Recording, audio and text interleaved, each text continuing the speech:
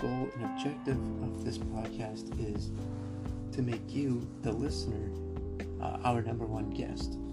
That means any voice messages, any phone calls, you guys will always be the main priority week in and week out during this show. What we strive to talk about is everything sports, mainly focusing on hockey and basketball.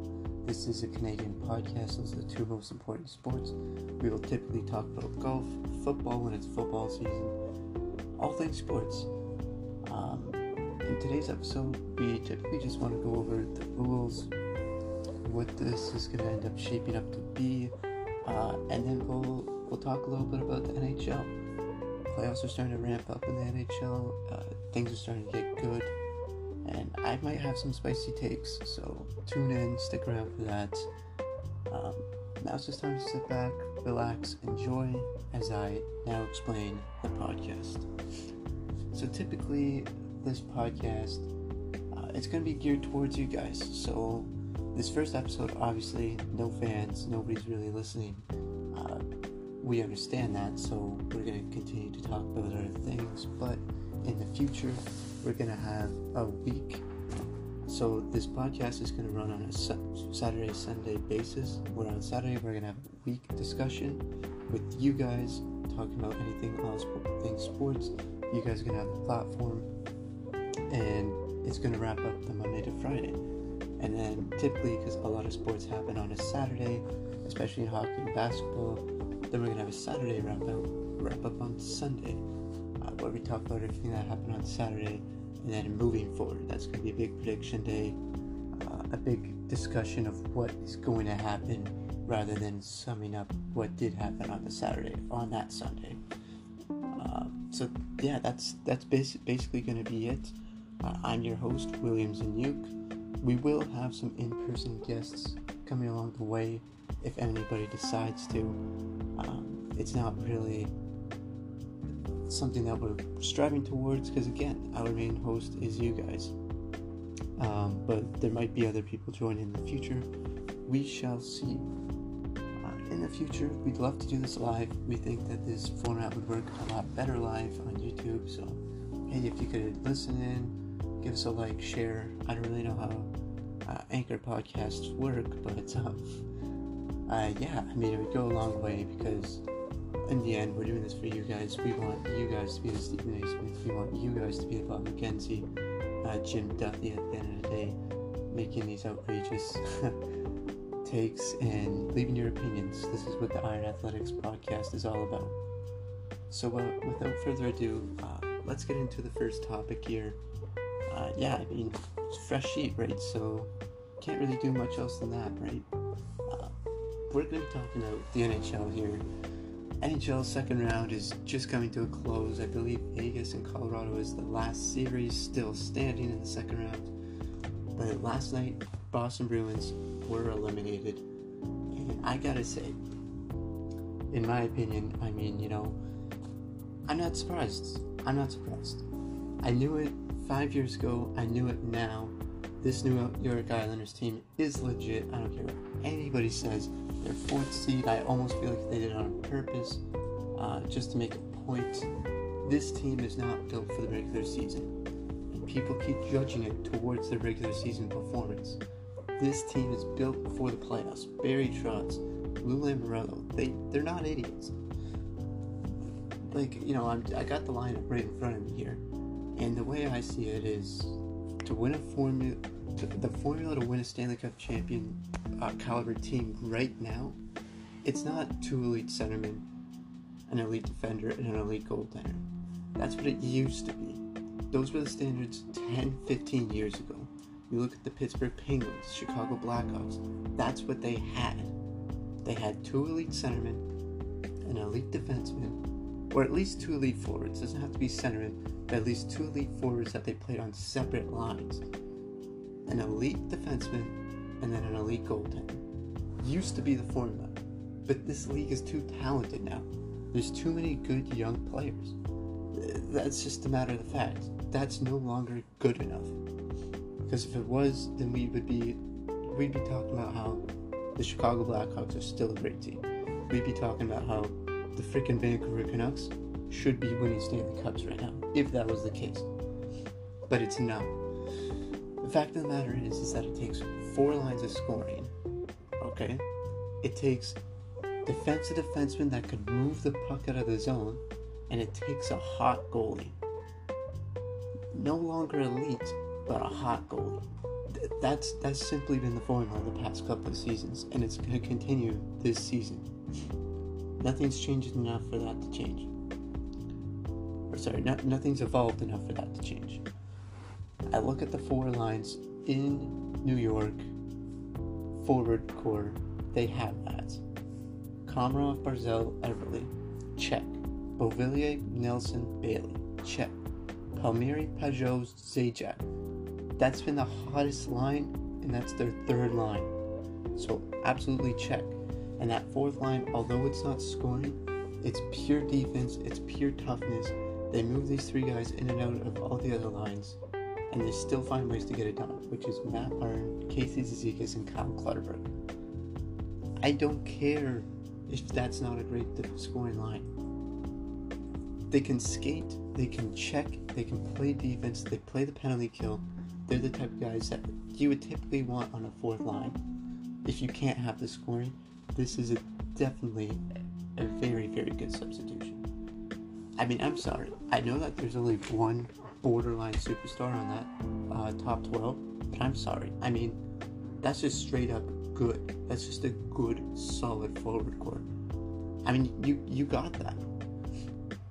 Looking down the defensive side, Adam Pellich, Brian Pulak, Nick Leddy, Scott Mayfield, Andy Green, and Noah Dobson. I know Green isn't in his prime anymore. I understand that he's not fantastic, but you have to admit, when he's playing with a young buck like Noah Dobson, he looks a lot better.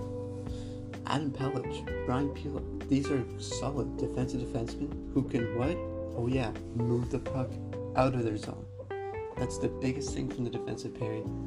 That's what was wrong in Toronto. That's what's wrong in Vancouver, and a bunch of other teams that had high expectations. Is that their defensemen couldn't move the puck out of the zone. They relied too much on the forwards to do that. When simply, I look at the game of hockey similar to the game of rugby, in the way that there's a plane that has to be broken. And what's the best way to do that? Well, to move the puck quickly by passing. We all know this, right? But what we don't know is that you need your forwards up and skating in order to make that happen. So if your defenseman can be quicker, stronger to the puck, and be more accurate while all 3 forwards are attacking the other opponent's defenseman, then you're going to have a better chance of breaking the plane. And once you break the plane, then you've created space, and then you're golden, essentially, right? That's the way I look at it. I'd love to hear your guys' opinion. Obviously, again, this is what the whole podcast is about, but I don't know, man. I look at this Islanders team, and it's exactly what I expected them to do 5 years ago. Very happy for my sake that this team is winning. And the other thing that we look in sports is, that David and Goliath story. And the Islanders have that right now. I don't know if it was last year, but I do know at least 2 years ago they made the 3rd round. They were here again. They're here now again. And, this has been their biggest struggle. It hasn't been 1st round like Toronto. It hasn't been 2nd round like other teams. It's been this 3rd round. They can't get past this 3rd round. And usually when teams break that seal, well, they end up typically going all the way. I look at, Tampa Bay is the best example of that, where they couldn't get past that 1st, 2nd round. They finally broke through that last year and they won the cup, right? This 3rd round has been their Achilles heel, as far as I can remember. They're here again. I don't know, they might have played Tampa Bay last time in the 3rd round. If they did, frick, Bob's your uncle, am I right? This is what they've always wanted. This is the match that the Islanders, as an organization and franchise, would have wanted. To me, this is the best case scenario for them. Because, again, they need to get past that hump. Who else would be better to play in the 3rd round than the Tampa Bay Lightning? I mean, they're the defending Stanley Cup champs, for Christ's sakes, right?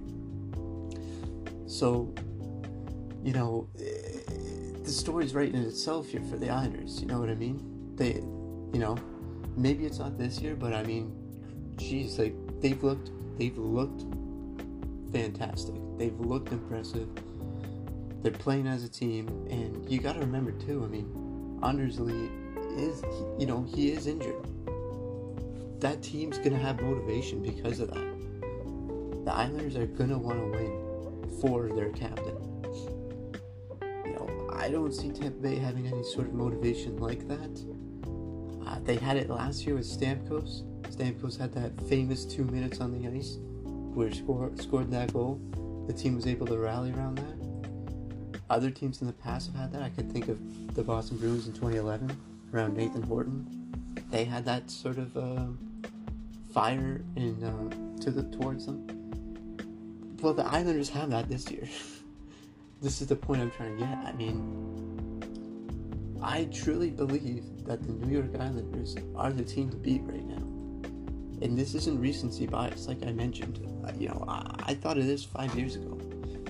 I thought that the choices and the moves that they had to make in order to get here, they've done exactly that. So naturally, I'm going to support them.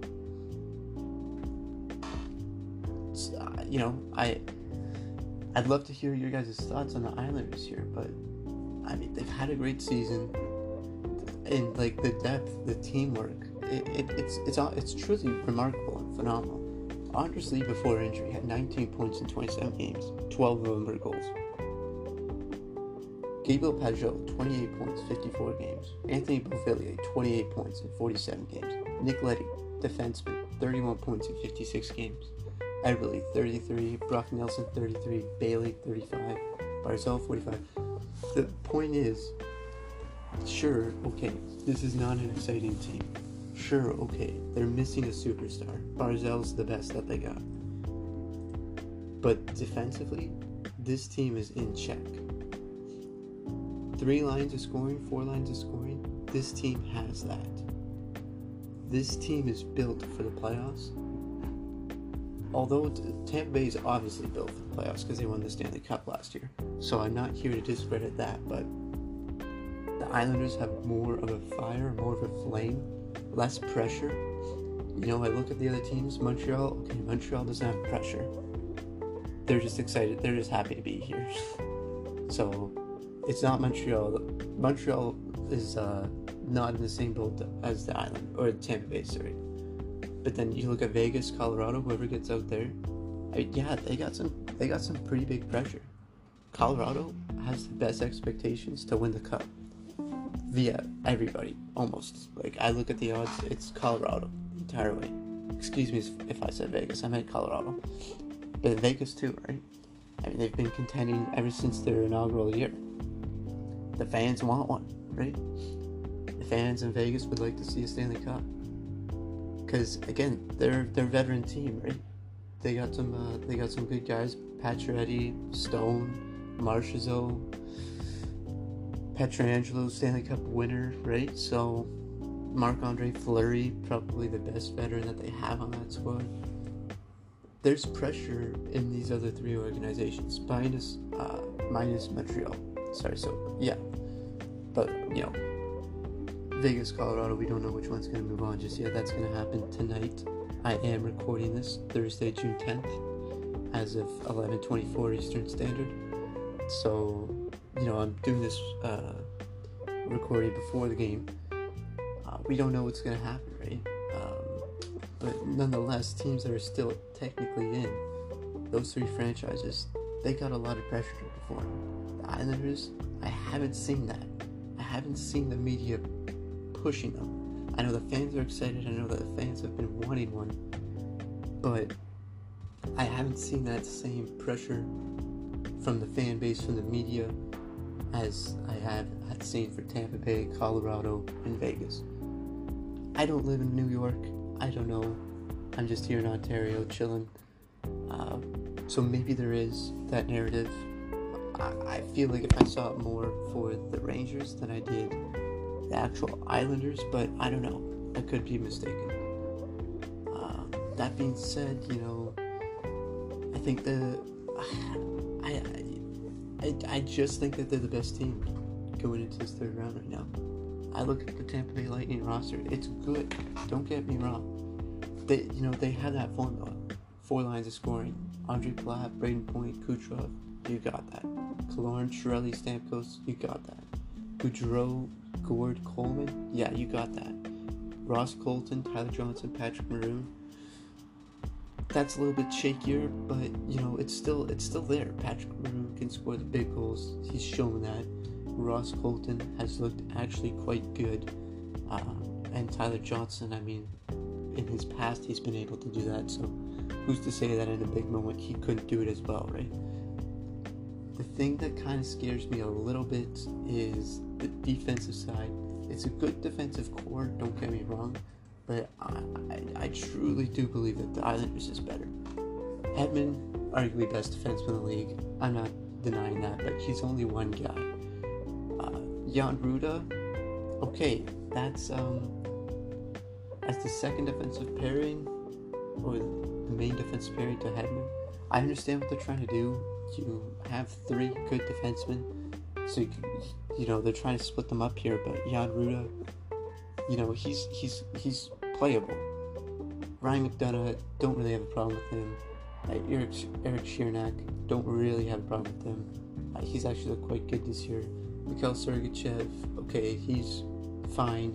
Defensively, I think he still lacks a little bit, but he's young, so I'm not going to harp on him for that. But I'm just saying, one-on-one comparison is what we're talking about right now.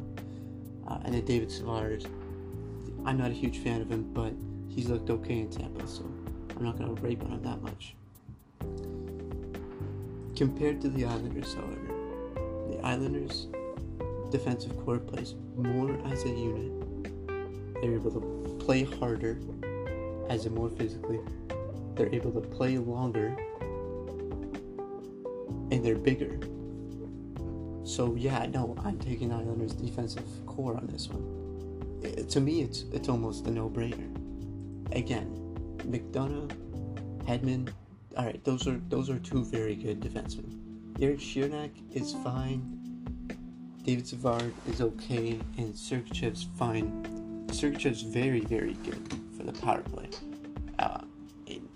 If he did play that first defensive pairing with Hedman, I think that'd be a bit better. But again, I understand why they're splitting up the three defensemen. I totally get it. But I look at the top 4 in New York, and overall, it's just better. I mean, Nick Leddy has really proven himself this year that he's still here. He's still very good. Again, 31 points in 56 games. I don't know how that could be looked at as bad. A -3, but we all know that the plus-minus metric is a little bit shaky. I'm not saying that it could be overlooked, but I'm also saying at the same time, this is still a very good team, and he's still a very good defenseman. Pelger and Pulock, I mean,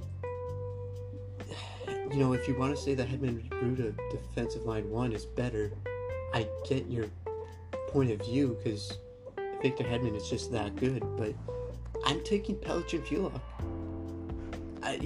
As a coach, I would rather have 2 of them than 1 of them, right? Even though they're both not even close to Hedman's caliber. At least Pelger and Pulock, collectively, playing as a unit, could lock up Kucherov, which then leaves just Braden Point. That's very possible. And then Leddy and Mayfield. Well, first off, we got to talk about Scott Mayfield, because what a season he has had defensively. I mean, he has looked like the top 5 pick, or whatever the frick he was, whenever they picked him up.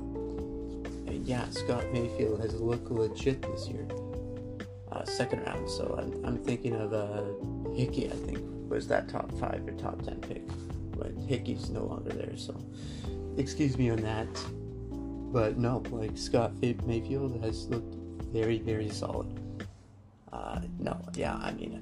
Again, I'm looking at McDonagh, Sheernak. In this circumstance, I would probably take McDonagh, Sheernak, just because McDonagh is more complete than Nick Leddy, I think, especially at these parts of their career. Mayfield's better than Sheernak, but I think it's too insignificant to look at, make any sort of argument for the Leddy McDonagh comparison. So I'm just going to slightly take that McDonough-Ciunak pairing, but you still have to consider that there will be games that Leddy and Mayfield will be a better pairing than McDonough and Ciunak, right? And Andy Green, Noah Dobson, Sergachev, Savard, Dobson, underrated.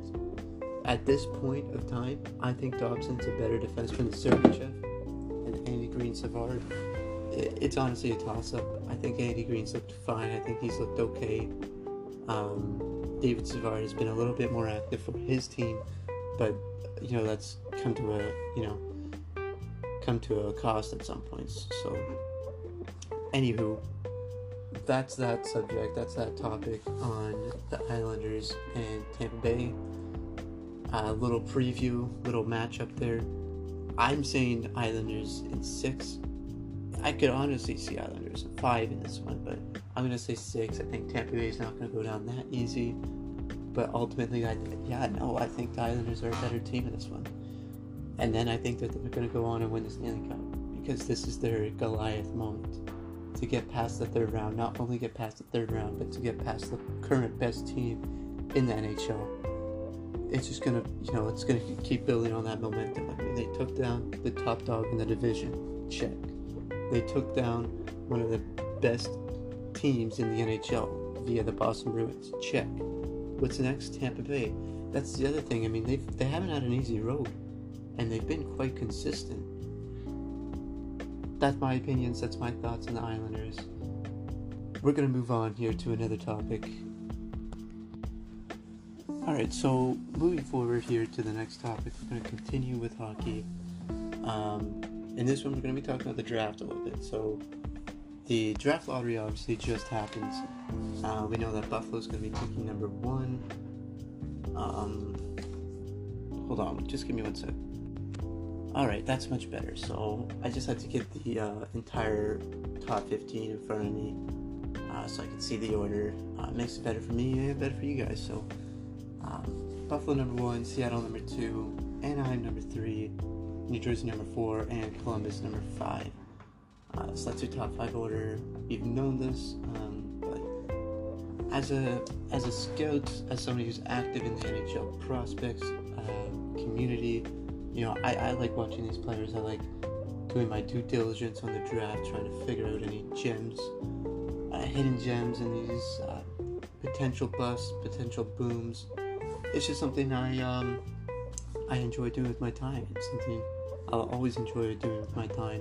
So in front of me here, I've got Sportsnet's top 32, I've got Draft Prospects, Hockey's top 32, and EliteProspect.com's top 32. If you want to find any of this information, you just got to head over to EliteProspects.com, click on the Draft Center, and then you've got all the affiliate rankings right there, plus Elite Prospects. It's a really, really great website if you're into prospects and basically just overall world hockey. You're likely going to find it on this site. And hey, I mean, if you're a AAA player, you'll likely find yourself on this site. So, enough with the little mini plug there. I wanted to discuss this year's draft because, in my opinion, this is going to be another fairly deep draft. I mean, they all kind of are. Hockey's a pretty growing sport for athletes-wise. I know that the viewership's not quite there, but we're getting more and more players playing it every single year, so the sport itself is doing something right in that regard. And again, the players keep getting better and better every single year out of this draft. That being said, we have a little bit of a bump in the road of that upward trajectory, in my opinion. That doesn't mean that we're not going to obviously produce any NHL players from this draft. I definitely think that there's going to be some players here that are going to be some big surprisers, and some guys that none of us are even talking about who are going to end up becoming full-time NHLers likely. It's what happens every year in every draft. But I wanted to look at these 3 because I know that they're likely the most credible. And again, Elite Prospects is helping out with this segment of the podcast, so I figured I'd look at theirs. Also, I view them as very credible. They seem to know what they're talking about, and all of the bios that I've read on any sort of prospects over the past 5-6 years. So, the consensual number 1 overall pick seems to be Owen Power. Both Sportsnet and Draft Prospects Hockey Top 32 has Owen Power at number 1. And Elite Prospects actually has Matthew Benier at number 1. And I gotta kind of side with Elite Prospects here somewhat. I don't believe Owen Power is the best player in this draft. I think he's very good. I think his upside is definitely justifiable for going number 1. I mean, the kid is, 6'6", 6'5"? He's 6'5", 214 pounds. I mean, yeah, that's that's pretty insane for any defenseman, right? And if he's got the hands and the ability to move the puck like he's able to, I mean, yeah, teams are going to want to take a shot on that shot for that any single chance that they can get. So I understand justifying him at number 1. I'm not trying to argue that he shouldn't go number 1, but I just am trying to argue that he's not the best player currently. Doesn't mean that, in my opinion, the best player should go number 1 though. He's quick. He's relatively good with his hands. His decision making is a little bit troublesome. I saw him a couple times, probably not making the worst play, but there's definitely a better play if he just took the time. That's going to get better as time goes on, and if he's in the right system, they'll be able to help him out with that. Buffalo. But no, yeah, Owen Power, number 1, I get it. Matthew Benier, number 1. That, to me, is a no-no. You don't pick Matthew Benier, number 1. He's a great player. He's a scrappy guy. The skill and the finesse kind of lacks to some other forwards, but the heart, the speed, the IQ is definitely there with Matthew Benier. So if you're looking for a middle 6 center, Matthew Benier is going to be your guy. But I don't think any team should be settling on a middle 6 center number 1. That's just in my opinion. He had a good season in Michigan, but you have to remember, and you have to consider this. Michigan had this year Benier, Power, Johnson, Luke Hughes, and Zachary Portillo, I believe is his name. Something Portillo, the goalie. I mean, shit, that's a really good team. They didn't obviously win the Frozen Four, I know that, but I mean, these are guys, Luke Hughes, top 10, Kent Johnson, top 10, Owen Power, top 10, Matthew Benier, top 10. We have to take the good team into some sort of consideration. That's the way I look at it. That's why, in my opinion, I wouldn't pick any University of Michigan guy first. I just couldn't. I wouldn't feel comfortable doing that because you don't really know how good these guys are. I mean, yeah, you could get an understanding, but again, they're playing on a really good team. Once you put them on a really bad team, or you put them in a situation where they're no longer the top guy, how are they going to react to that? That's what I always try to think of. Alright, number 2, I don't want to spend too long. We're not going to go all 32. We could finish in the next episode if it's something that you guys want. But in this episode, we're not going to go all 32. We're going to likely look at the top 10. And then we'll call it an episode there. But number 2, William Eklund is where Elite Prospects lands. Mason McTavish for NHL Central Scouting. And Matthew Benier for Sportsnet. So the consensus is that a forward is going to go number 2, solely because Seattle has the pick. And I get it, you want to get a franchise guy with your first pick. Number 2, that's where you're going to get a center. I get that. It's, to me, this isn't really the draft where I would want to pick a forward. If I'm Seattle, at least. Any other team you could probably pick forward here because you've got a history, you've got something that you can build off of. Especially, if it's Anaheim, for example. I mean, Anaheim's been building a forward farm for a while now, right? But for Seattle, I think you kind of have to take advantage of the defensemen in this draft. I mean, that's the way I look at it, especially because of the next 2 drafts that are coming up. I mean, next year alone, we're going to have Brad Lambert, Shane Wright, Matthew Savoie, Justin Kott. I know I'm probably forgetting some guys. Jurek Slavkovsky, I think, is in next year's draft. These are all forwards. That's pretty. There's your top 5 right there. You know what I mean? Potentially, right? I haven't personally watched that much into next year. I just know Shane Wright and Brad Lambert. But yeah, I mean, in my opinion, if I'm Seattle, I'm looking to take advantage of the defensemen more than the offensemen.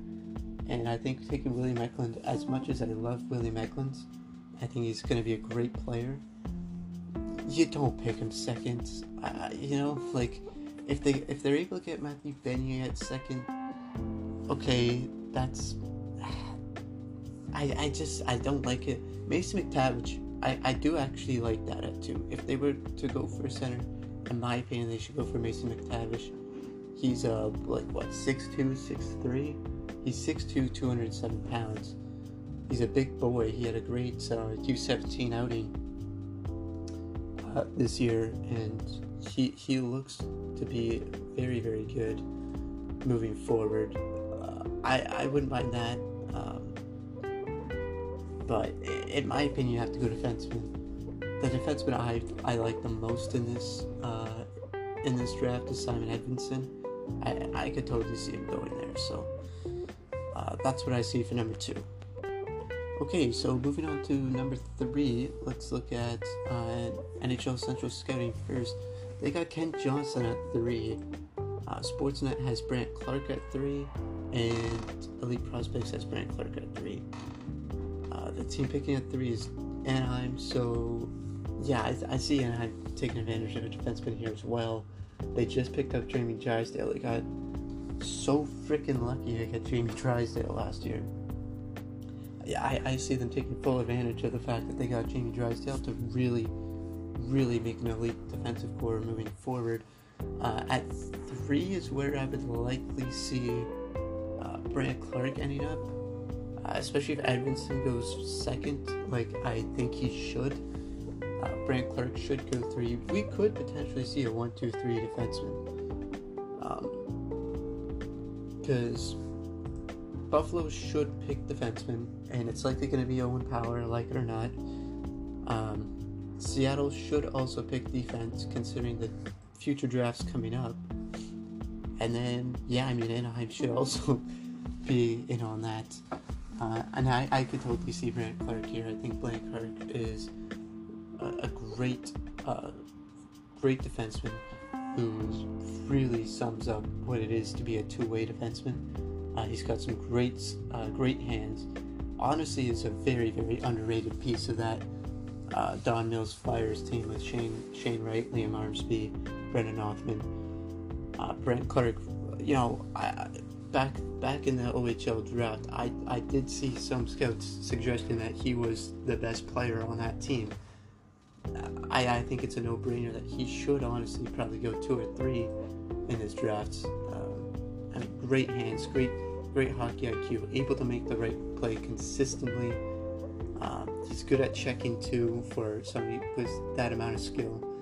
Brandt Clarke, to me, is probably going to be the best prospect out of this pool, but I don't actually think he's the best player coming out of this draft right away. I do think that is still Simon Edvinsson. I think that is the reason why I would have him at 2 rather than 3. Because when I look at Seattle, they would likely want a prospect who they can move into the team sooner rather than later. I think Brandt Clarke's still a year or 2 out, much like Bowen Byram would be probably the best comparison to that. So moving to number 4 here, Elite Prospects. That's where they have Owen Power. That's where I would have Owen Power. This is why I wanted to add Elite Prospects, because this is definitely the list that I agree with the most. Sportsnet has Simon Edvinsson at 4, which I think is reasonable, and NHL Central Scouting has Luke Hughes at 4. So again, this is a defensive heavy draft. That's just another sign that this draft is a little bit weaker when you got a lot of defensemen in the top 5, or coming in and out of the top 5 at least. I know in some lists Hughes is a little bit lower, but yeah, I think if it's not going to be Vancouver, who's not going to pass up on Luke, New Jersey, how do they pass up on another Hughes brother, right? So I see New Jersey picking him up just for that sake alone. Also, in my opinion, New Jersey won't really benefit from any of these forwards. I mean, Dylan Guenther wouldn't be a bad idea because they could use some wingers there. Although I don't think he's anything to write home about. I'd rather take the risk for Fabian Lysell at forward, which I could honestly see happening. Fabian Lysell is a treat to watch, especially this year. He was quite enjoyable this year. But no, I mean, I'm definitely going to go with the popular decision here. I would want to see Luke Hughes in a New Jersey Devils or Vancouver Canucks jersey, so I'm going to go with 4 on him there. Number 5, Elite Prospects has Mason McTavish. Sportsnet at 5 has Dylan Guenther, and North American Central Scouting has Dylan Guenther at 5 too. So the consensus is Dylan Guenther at 5. You gotta have to remember too, right? I'm looking at a Canadian bias here. OHL definitely does play a big part in Sportsnet's rankings, I would imagine. Again, they're a media show, right? Like, yeah, there's some truth to this, there's some seriousness to this, but at the end of the day, Sportsnet is here to write articles, to put on a show.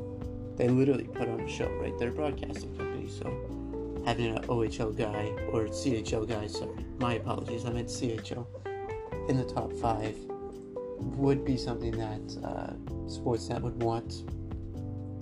I don't know the whole story about North American Central Scouting. Maybe they do think he's the 5th best player.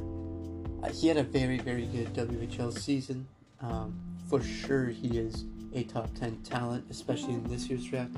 Gunther's going to benefit the most for being in this draft rather than any other draft that he could have been in, potentially.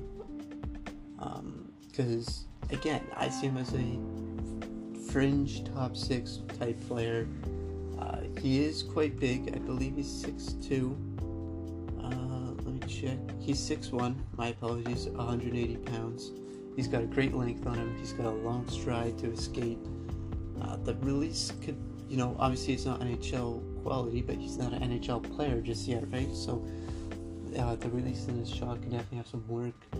I mean, he's a fairly high IQ player. He's not going to be making too many mistakes. I mean, 2 points per game in the WHL kind of represents that, right? So I think Dylan Guenther is definitely one of the safest picks because he's going to make the NHL almost, right? It's just how great is that ceiling, and it can go fairly high. I could see it going fairly high, but I'm not willing to bet a top 5 pick on it. Definitely 6 though. I would be very comfortable picking Guenther around 6.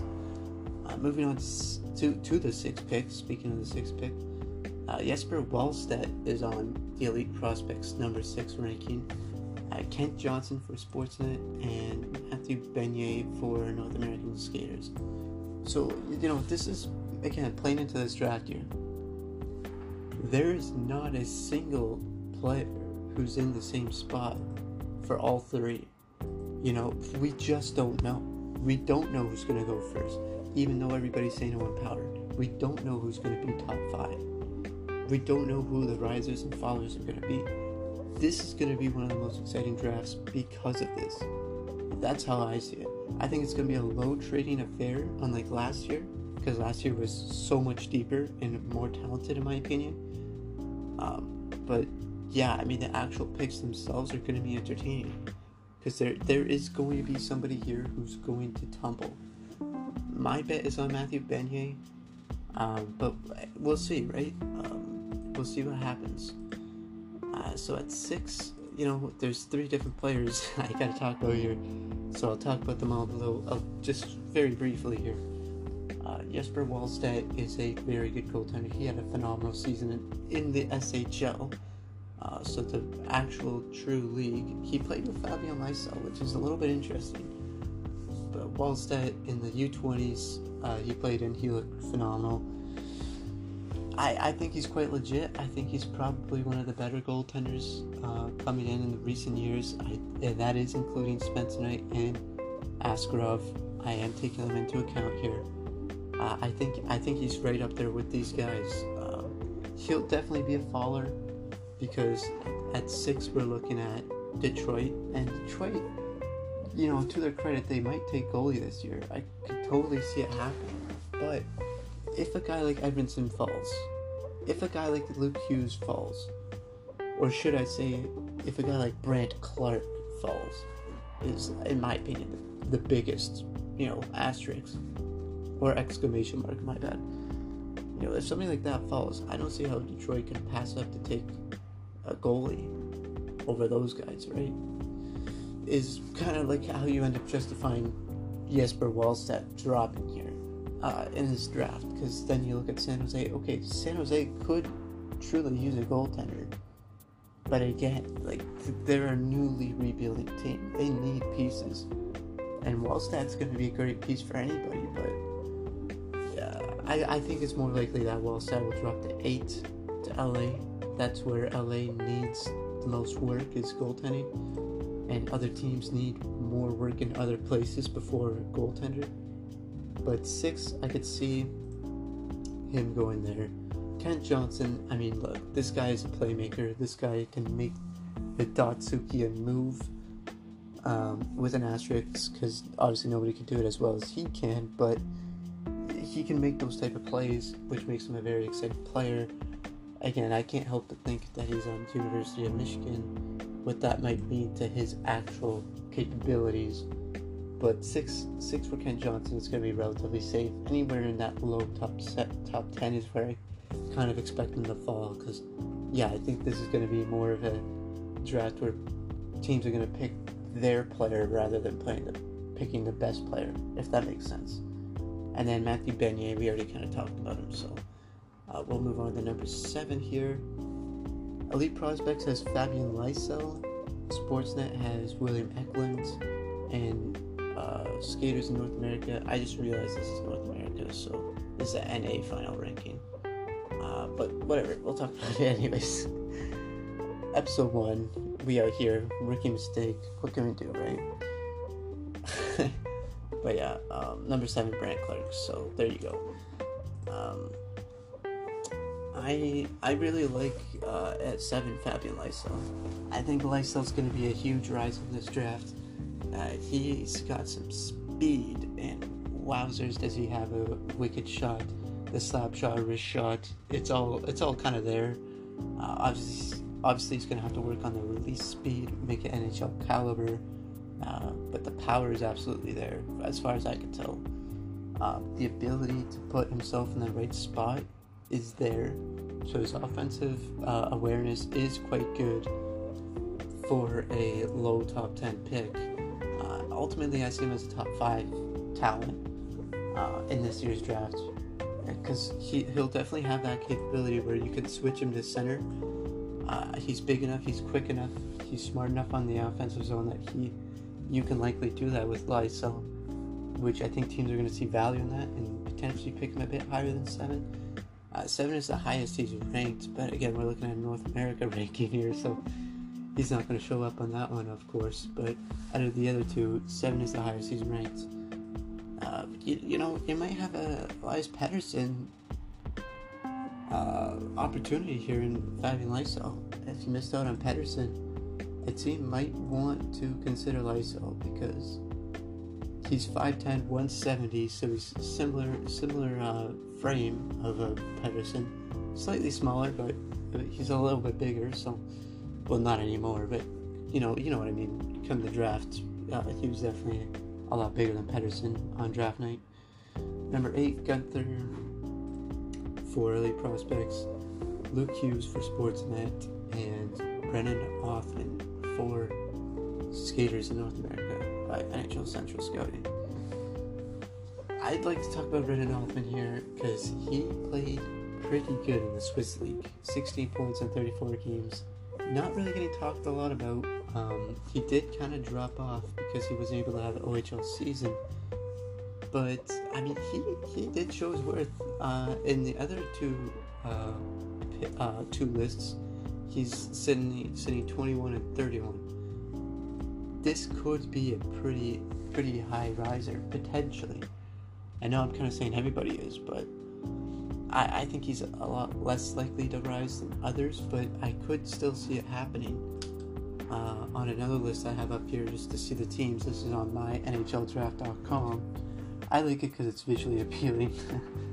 I don't necessarily agree with the rankings that often, but my NHL draft has him at 24. So yeah, he's going to be a lower first round pick.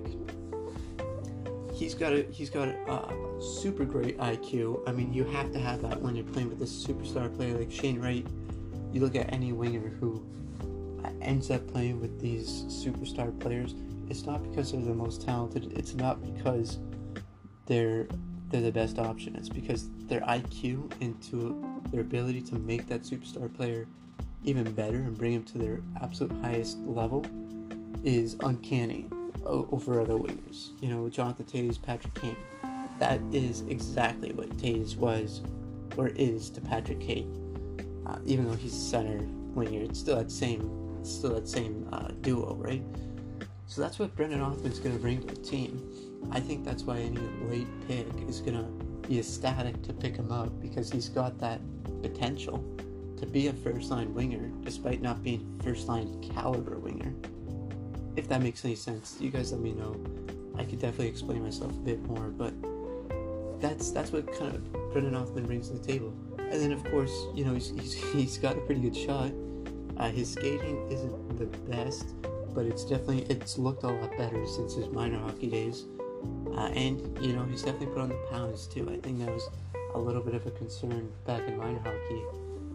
And kind of moving forward is his maturity. He's now 6 feet, 174 pounds.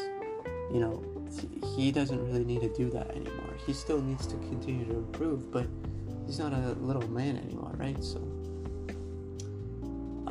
looking at number 9, Simon Edvinsson for Elite Prospects, Mason McTavish for Sportsnet, and Matthew Coronado for NHL Central Scouting Top 32 North American.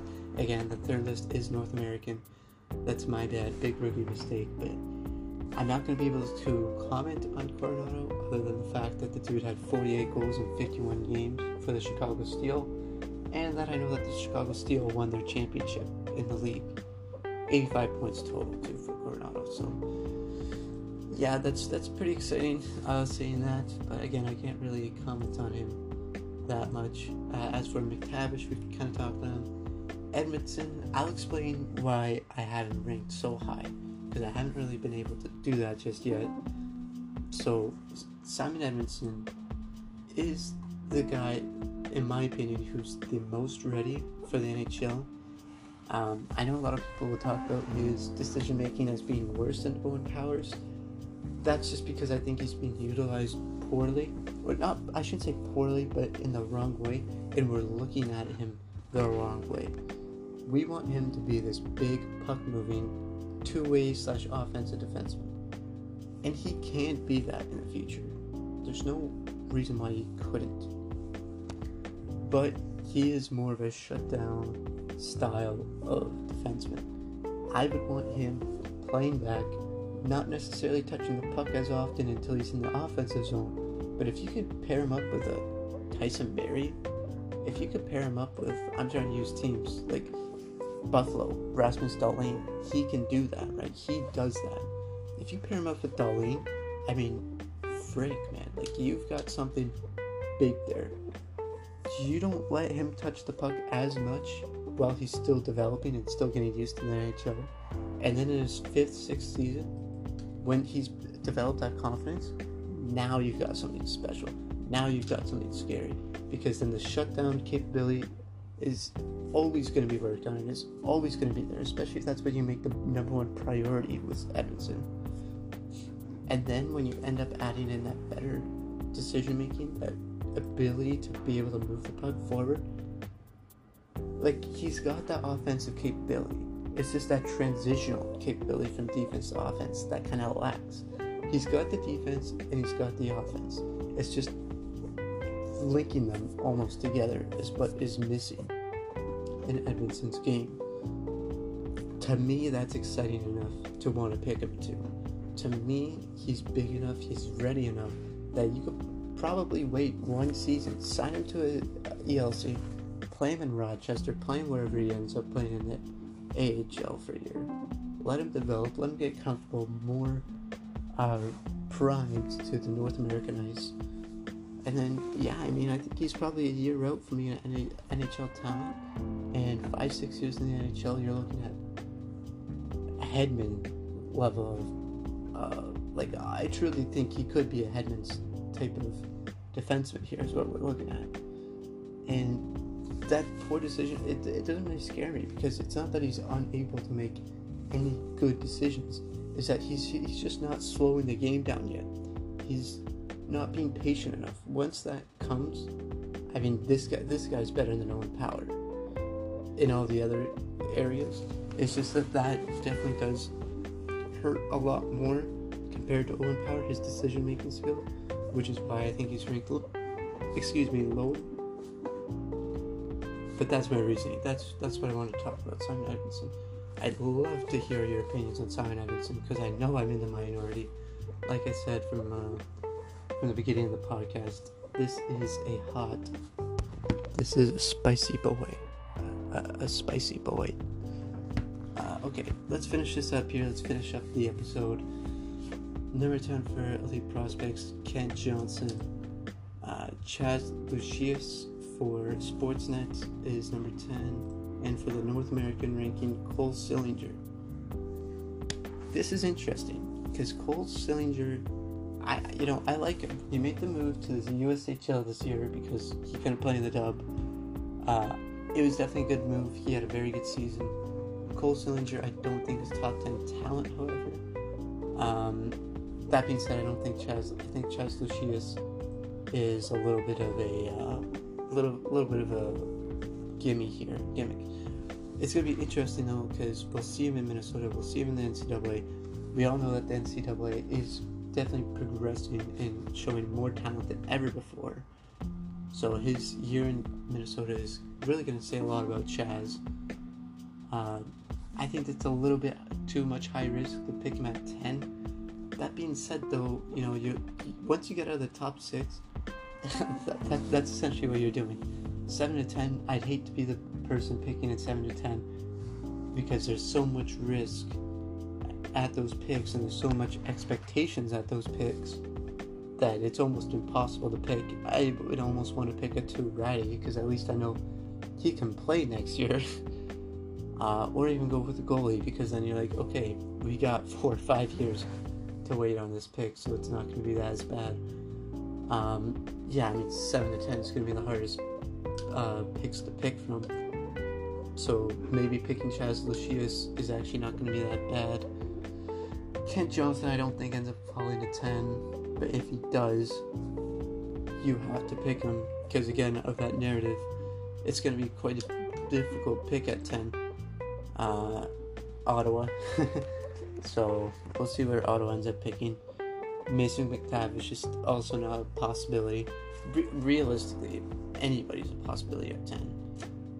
I don't think Owen Power is a possibility. I think he's destined to go 1 or 2. Unfortunately, I would like to see a little bit more rising and falling. I think it's just more entertaining for the fans, honestly. But yeah, that's going to be the top 10. Looking at the top 10 from 2 lists plus North American list. And it's going to be good drafts. I'm always excited, even on a weaker year as it is this year. As far as top potential goes, I definitely think that lies in Edvinsson. And as far as overall NHL ready, it really is tough to say, because I don't think any of these guys should play year 1. I think Benny's going to end up likely playing year 1, just because he's going to be potentially 1 or 2 pick. And I think Owen Power is going to likely play year 1. But realistically, I don't see any of these guys as NHL ready. I think the most NHL ready is likely Owen Power. We'll see, though, right? It's going to be a good year. Anyways, guys, this was episode 1 of the Iron Athletics podcast. Please make sure that you guys